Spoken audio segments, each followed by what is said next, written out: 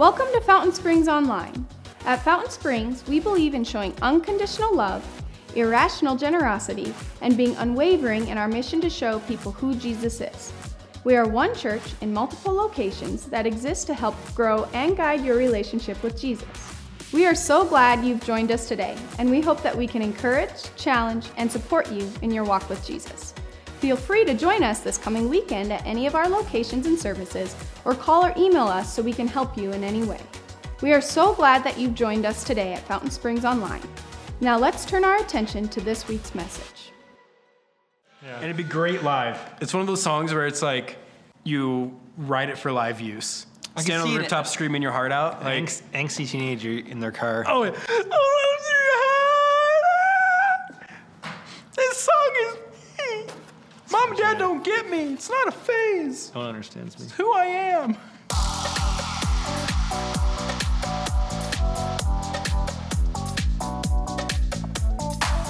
I would say the weirdest state law in Rhode Island is you can't ride your horse backward through the square on a Sunday. And the correct answer is... Whoa, that actually, maybe I read that sometime and that was in my head because it's about horses. Did you cheat on this? I don't know. It's illegal to race horses on the highway. Okay. All right. I'm wondering at what point in time did they have highways and horses that were both riding somewhere? Wyoming. Neighbors to the west. Forever west. Now, you would have thought the horse was about Wyoming, probably.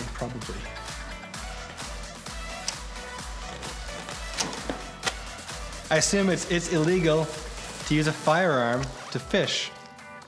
Well. Only if you don't get caught. Only if you, yeah. Arkansas. So the weirdest state law in Arkansas. That's illegal to pronounce it Arkansas. That's what I was thinking.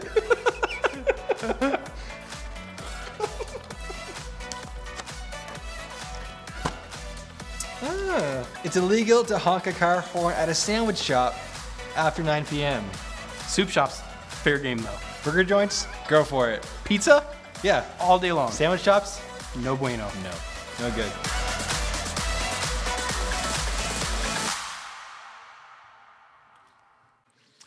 Well, welcome. Hey, if you're new, and we would consider you a guest, before I get into this, we're going to talk about rules. Yay,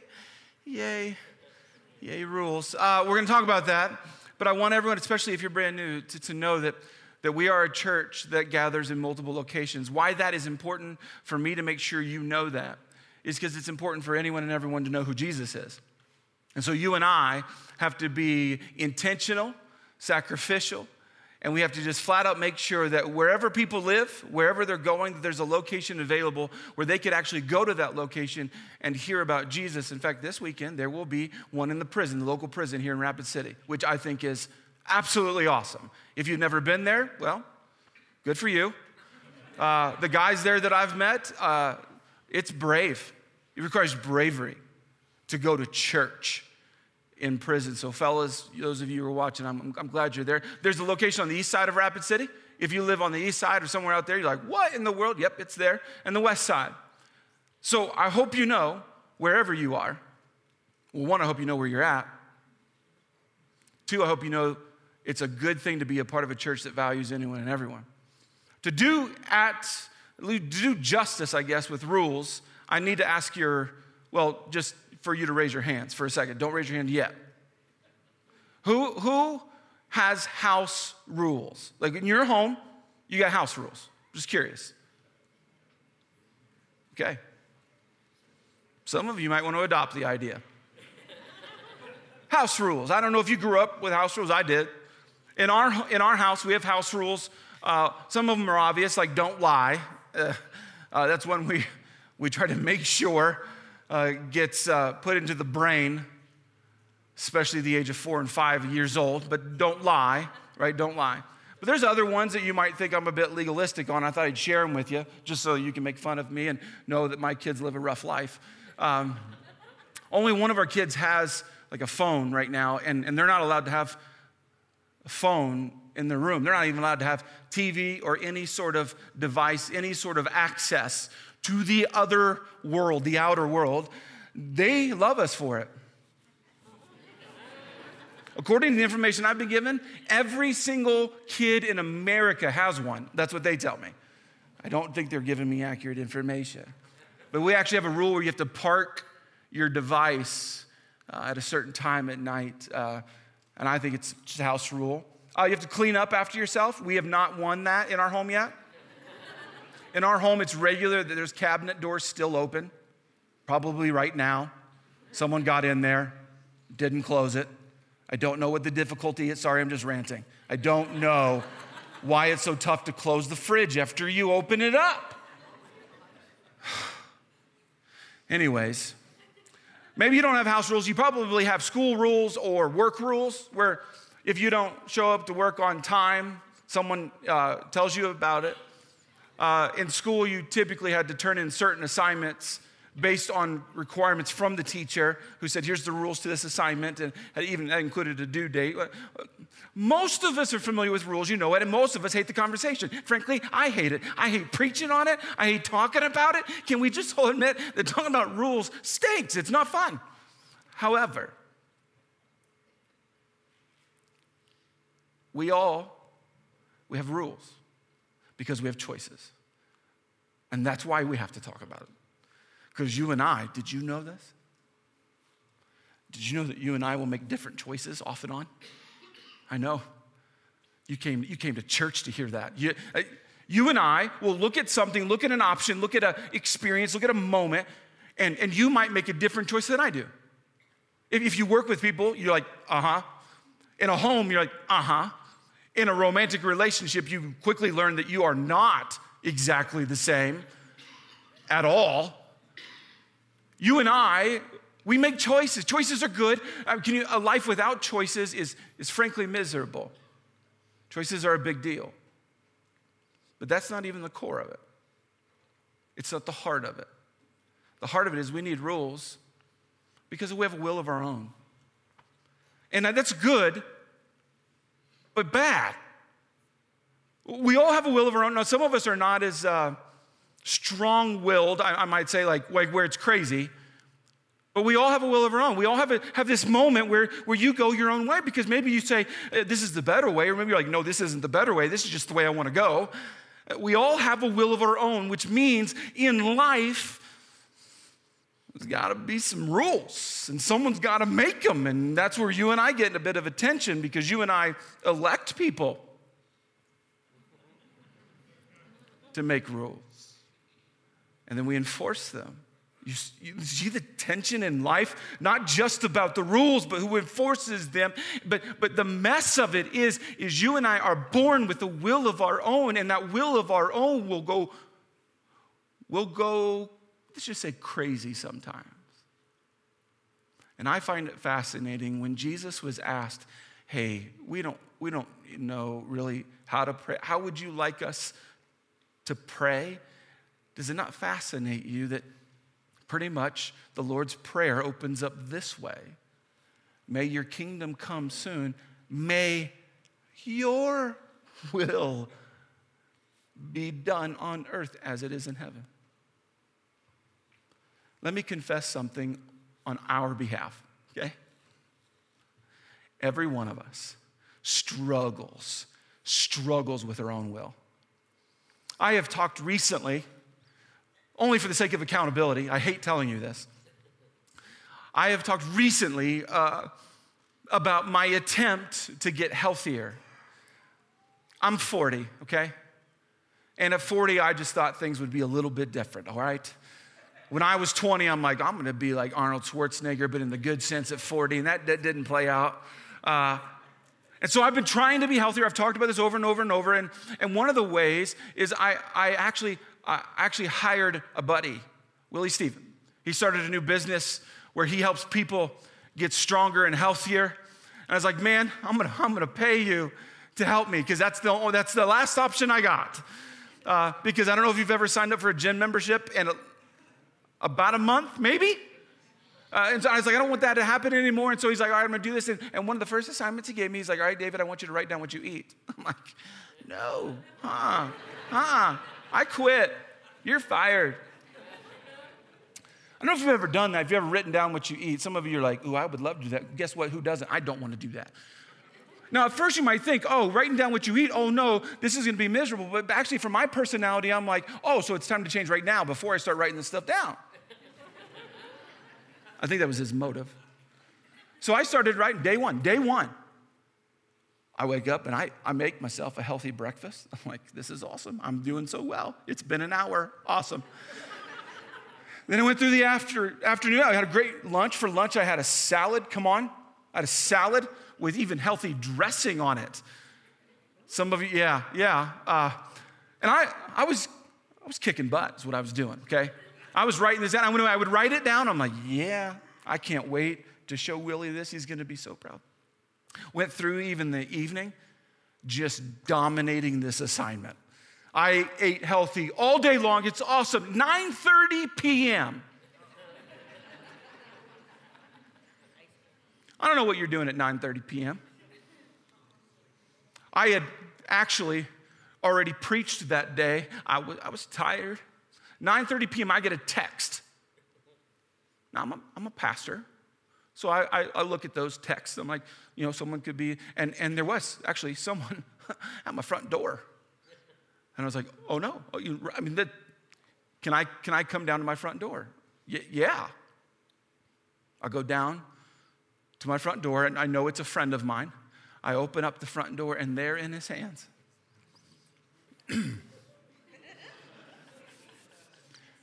is a dessert from the Alpine Inn.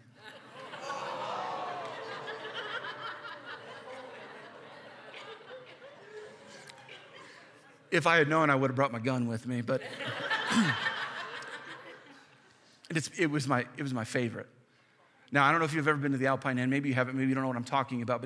But there's a little slice of heaven where you and I will go have a meal. And the meal, I don't care. Just get to the dessert. I'm just going to eat this so you start asking me, what do I want for dessert? And there's actually a particular dessert called the Napoleon that when I go, I'm like, I don't look at the dessert menu. I already know what I want and the whole agenda of going to this place.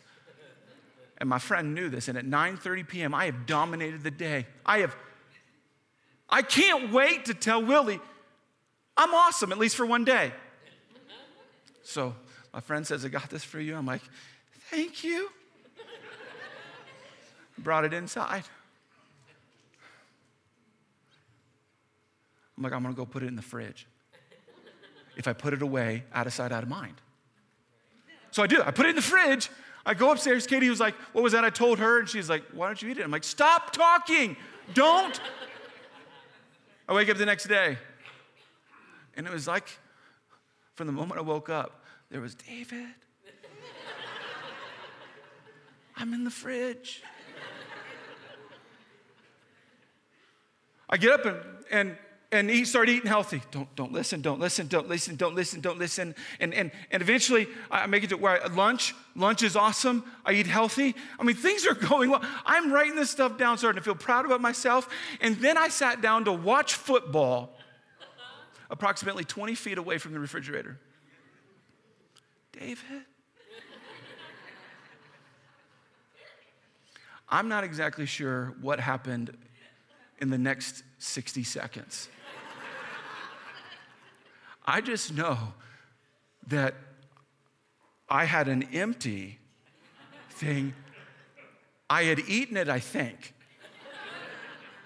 But I don't remember the moments. I just know that it was in my stomach. I'm like, that was amazing. Oh no. I have to tell Willie. I texted him right away. I'm not going to tell you what he said, but anyways, you know what's amazing? That then led me to eating bad the rest of the day. Do you not find it fascinating? When you and I wake up, maybe with a day, we're like, you know what? I'm going to make good choices today. And maybe you do. And then some evil human being shows up at your front step. Isn't that the case? Where you're like, I'm gonna make good choices. But then all of a sudden you find yourself making a choice. You're like, I had decided not to do this. I think this puts on the table a conversation you and I have to have about rules and who rules our life. How do we control our will? Because you and I could want it, and some of you're brilliant at this, but can I say in certain areas, sometimes physically we are like the perfect specimen of a human being, but relationship things are falling apart. You ever? Or maybe your relationships are awesome, but you don't eat like you ought to. Or maybe all that's together for you, but your finances are a mess. Do you see? Isn't it fascinating for us that we usually have this area in our life where our will is out of control? And I think it's a spiritual conversation. What I have learned even in trying to get healthier, it's a spiritual thing for me. Because God put me in charge of children. He gave me an incredible wife and an awesome church, and I want to stay around for a long time. I think it's a spiritual conversation. And for you, you got something in your life, I would imagine, where your will is dominating. And so Jesus, do you know he taught us how to control our will? You're going to be familiar with it when I read it to you. You might, but it's incredible. It's incredibly important you and I get this. Here's what he taught about controlling our will. Teacher, which is the most important commandment in the law of Moses? Jesus replied, you must love the Lord your God with all your heart, with all your soul, and with all your mind. This is the first and greatest commandment. A second is equally important. Love your neighbor as yourself. The entire law and all the demands of the prophets are based on these two commandments. Now, most of us are familiar. Oh, yeah. Love God, love others, right? We get this, we know that. Here's what I would tell you, is that was Jesus teaching us. Not just, hey, you want some rules and we're gonna boil it down, which is cool. I mean, anyone who says we're gonna have fewer rules, you're like, I wanna be on your team, right? But I think he was giving us powerful direction on how to live life, on how to actually function in life where it's fulfilling and it's just awesome. May have some problems and issues, that's normal, that's just how life plays out. But how do we walk life the way that we're supposed to? I think he gave us instructions here. And don't miss the order. He first said that we're supposed to love God. And I thought, well, what was he getting at? How would we understand what he's saying? Simple. God is the boss. That's what he's saying.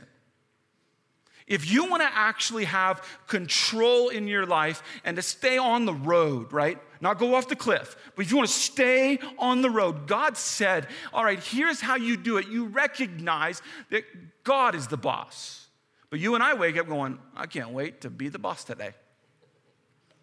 And we have for years. God is the boss. Even some of you right now might be wrestling with it, but like, that sounds mean. No. Someone's the boss, and I would tell you God is the boss, and that's what God said. And how do you actually live life in a controlled way, a fruitful way, a fulfilling way? God is the boss. You recognize that. You wake up and you acknowledge it all day long, imperfectly, but you go after it. Let me show you more in the Bible. But seek first his kingdom. His. I wish it said, your own personal kingdom. Go after that first. But seek first his kingdom and his righteousness. And all these things will be given to you as well.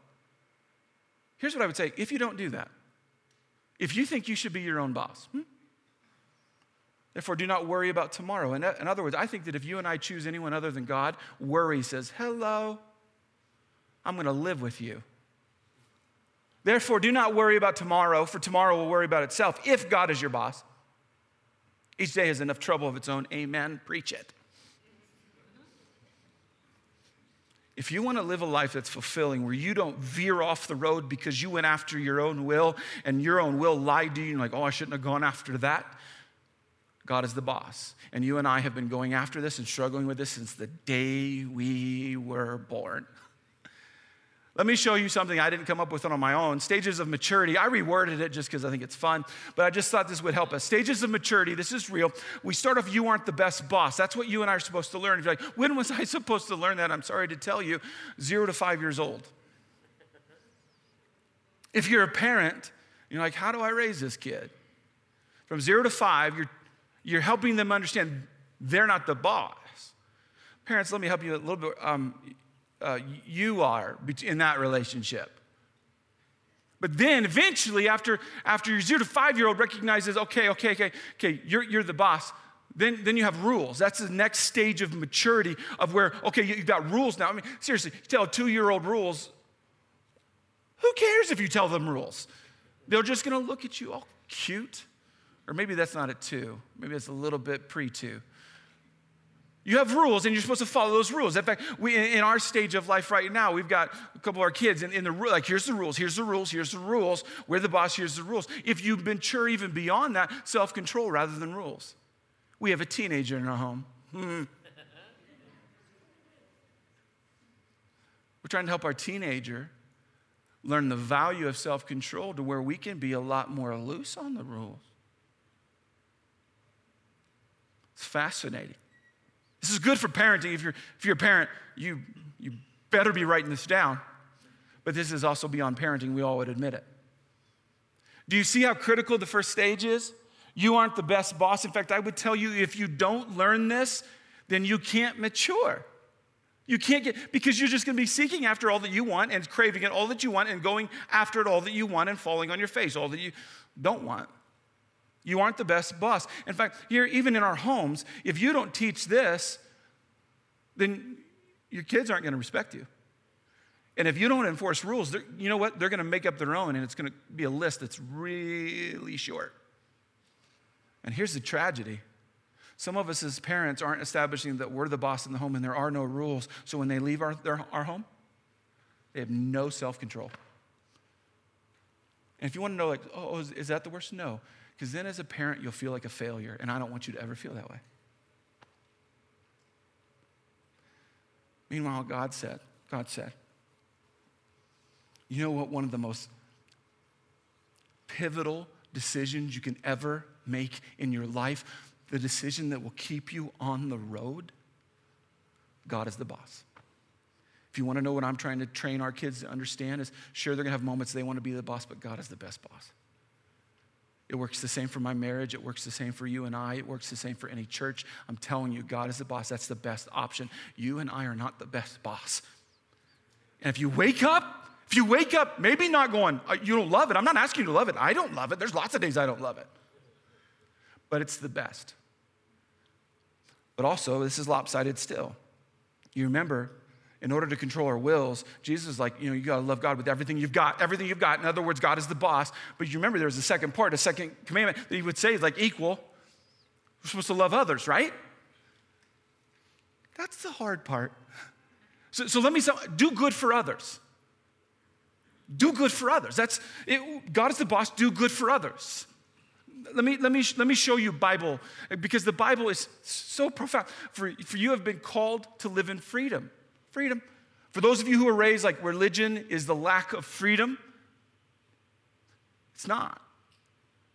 Jesus promises this relationship. You have been called to live in freedom, my brothers and sisters, but don't use your freedom to satisfy your sinful nature. It's what most of us do. Instead, use your freedom to serve one another in love.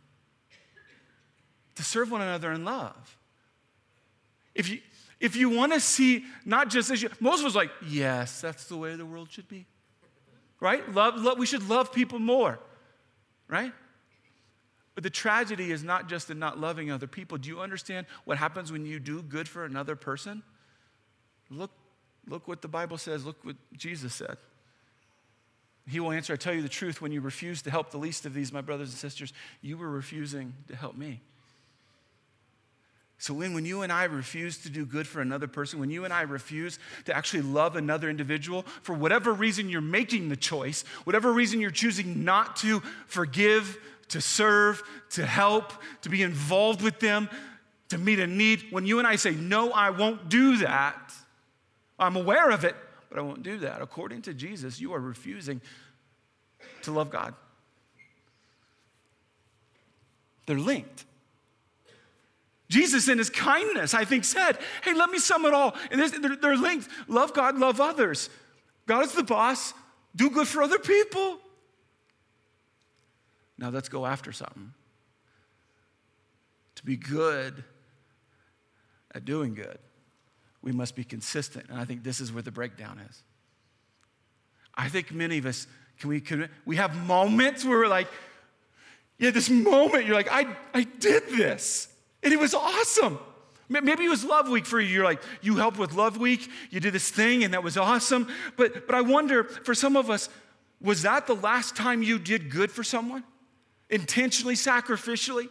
Maybe it was you were at work and you noticed a coworker was struggling and you helped. Maybe it was another student at school and in this moment you helped. But many of us, the moments that we're doing good, they're far separated. I don't know if you've ever been there. They're far separated. And you and I have got to learn the value of being consistent. If you want to know how, I can show you what we learn. It's pretty neat. Have nothing to do with godless myths and old wives' tales. Rather, train yourself. I'll get after this, but train yourself to be godly. Train yourself to be godly. Train. In other words, when you decide to follow Jesus, you're like, I'm going to love God and love others. There's some training. And I would argue that it's not necessarily in a classroom. There's some training. You and I have got to be training. For physical training is of some value. That's what I'm telling my trainer. I'm like, this is only limited value here. Let's stop right now. No. It's of some value, okay? But godliness, loving God and others, has value for all things, holding promise for both the present life and the life to come. Many of us are trying to do good. We're trying to do good. We're trying to say, okay, I'm gonna do this, but we're trying, and trying has this quitting thing behind it. I don't know if you've ever tried. I've tried to get healthy. I've lost count. I'm not gonna count. It's just gonna make me feel bad. You probably have tried to do something. You're like, I'm gonna try this today, and you did it. You dabbled in it. You was like, okay, but it wasn't the way it should be. Are you trying to love God and love others? Listen. Or are you training to love God and love others? What is the difference? What is the difference? Well, let me tell you a story. Our oldest, Hayden, since he was a little kid, I'll just confess to you right now, it was kind of annoying in the car. He would sit in the car and just tap. He always had a beat in his head, always. Wondered, how do we kind of put that into something? Well, eventually he's like, hey, we were at church and he's like, hey, can I mess around on the drums? Can I play on the drums? I'm like, I'm the boss, sure. So I let him play on the drums. It was neat. Then he says, I want to play the drums more. Can I have a drum set? No. But what we will do, how about we sign you up for a lesson or two? So we signed him up for a lesson or two. Went and played drums a little bit. It didn't go awesome, but we wanted to see what was he going to do with this, right? Is he just going to try? Is he going to train? Did the lessons, he still loved it, still wanted it, still was like, I can't wait to do this. And so we were like, all right.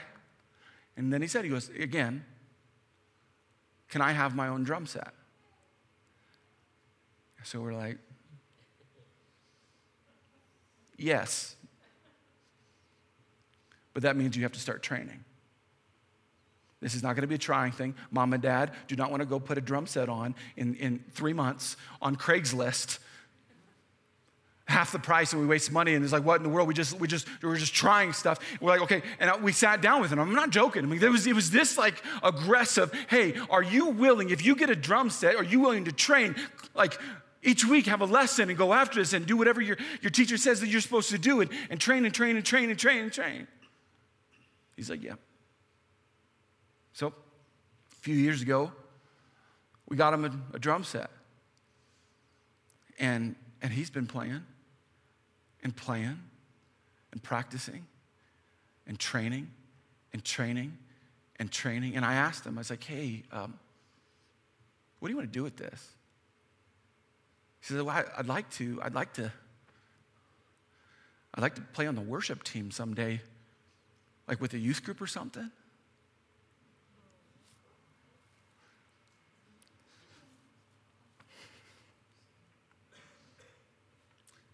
And now almost on a weekly basis, he plays. Just so, if you don't know Hayden, that's his happy face. Just, if you don't know him, that's his focused face, but he's happy. Inside, he's like living his dream, helping lead his peers in worship. That's the difference. Many of us, all of us, maybe have tried things here or there, but he's been training. What have you been doing with God and other people? Trying? Off and on? Afraid of commitment? Which means you're afraid of consistency. We sat as a team and talked about this sermon. And one of our teammates said this, and I thought it was profound. Trying has an exit door, training has a finish line. Trying has this, we'll see. This is one time. I'm going to go after this a little bit, maybe. Training has goals. Training is like, here's what I want to accomplish. Training has this mindset where your heart is invested in it. Trying, you don't have to have your heart in it. Come on. That's why gyms probably love the influx. January 1st. Everyone wants to get in shape. Everyone wants to try to get in shape, but only some people train to do it, meaning consistency. I love what a Navy SEAL said. I mean, Navy SEALs, they're borderline the most intense people, right? The more you sweat in training, the less you bleed in combat. What if this is true for life? What if this is a way for you and I to avoid unnecessary collapses in our life? What if some of the pain that you and I have experienced wasn't like absolutely necessary, something you and I could have avoided? What if, how awesome would that be? Are you being consistent? Consistency shows that you are training.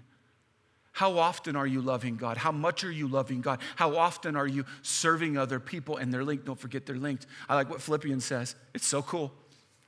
Do nothing out of selfish ambition or vain conceit. So tough.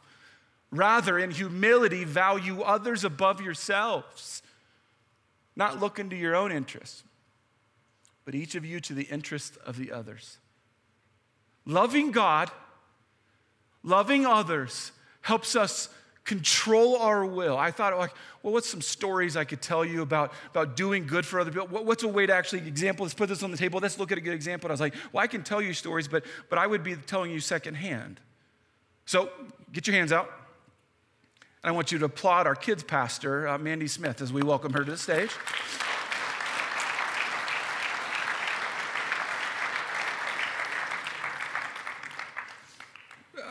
Mandy and I were talking, and she was telling me there's a couple of stories that just about people doing good.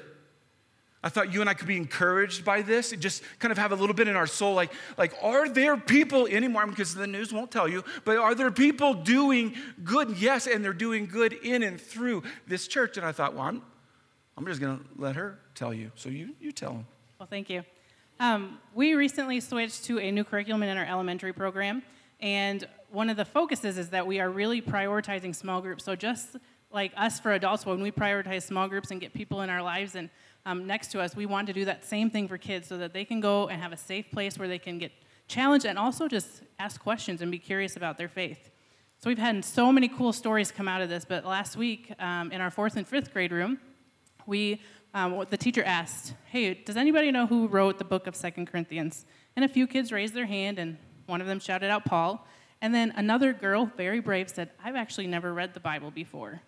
And I was just so amazed that, one, she didn't have any shame in what she didn't know, but then the teacher equally was like, okay, well, let's read it together. And he just dove into it together, and he's like, okay, so there's an Old Testament and a New Testament, and the New Testament is starting with Jesus' life, and it's all a pursuit about God going after us. And with that is, he didn't care what he didn't know. He just shared what he knew. And then we had another story. I'm in a small group on Monday nights, and we're talking about parenting, and it was just me and another mom, and we were waiting for everybody else to get there, and being the new kids pastor, I kind of took it upon myself to see, because I knew she had kids in the kids ministry.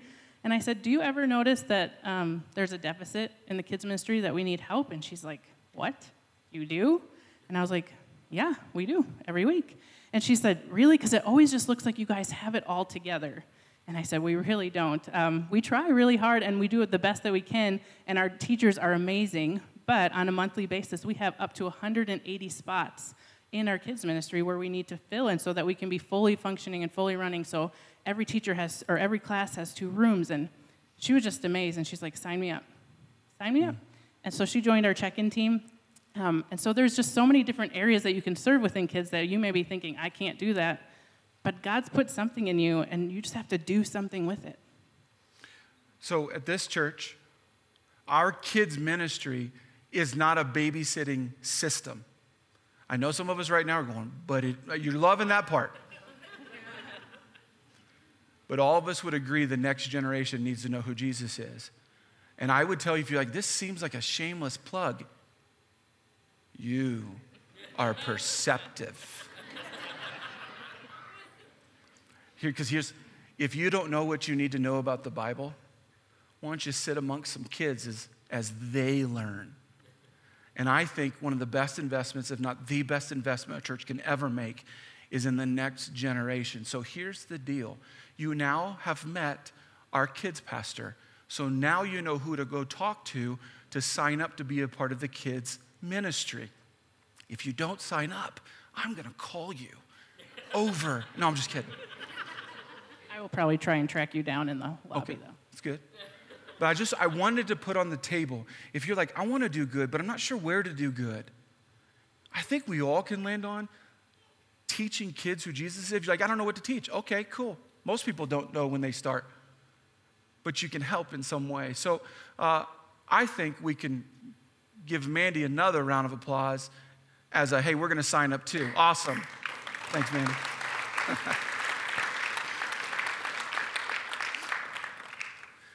There are, of course, tons of ways to do good for others, but I want you to see the connection that when you do good for another person, for the glory of God, you are taking the summary of the rules of living for Jesus Christ. You're taking them and you're meshing them together. And you and I have got to be far more consistent about this. So for those of you who are afraid of commitment, I understand. But I urge you to rule your will. If you've forgotten already, I thought we would have a summary. God is the boss. Do good for others. If you want to stay on the road of life and thrive and live a fulfilled life, if you want to know, how do I follow Jesus? God is the boss. Do good for others. Repeat every day as much as possible, and you will find yourself changing the world, following Jesus, and I think living the life God designed you to live. And so, if you think religion's full of rules, now you know that's not the truth. It's full of relationship. I urge you to get involved, whether through the church or a nonprofit or something, or maybe just start at work and help people. Do good with God being your boss. Let me pray for you. God, thank you for bringing us together. Thank you for loving us. Thank you for saving us.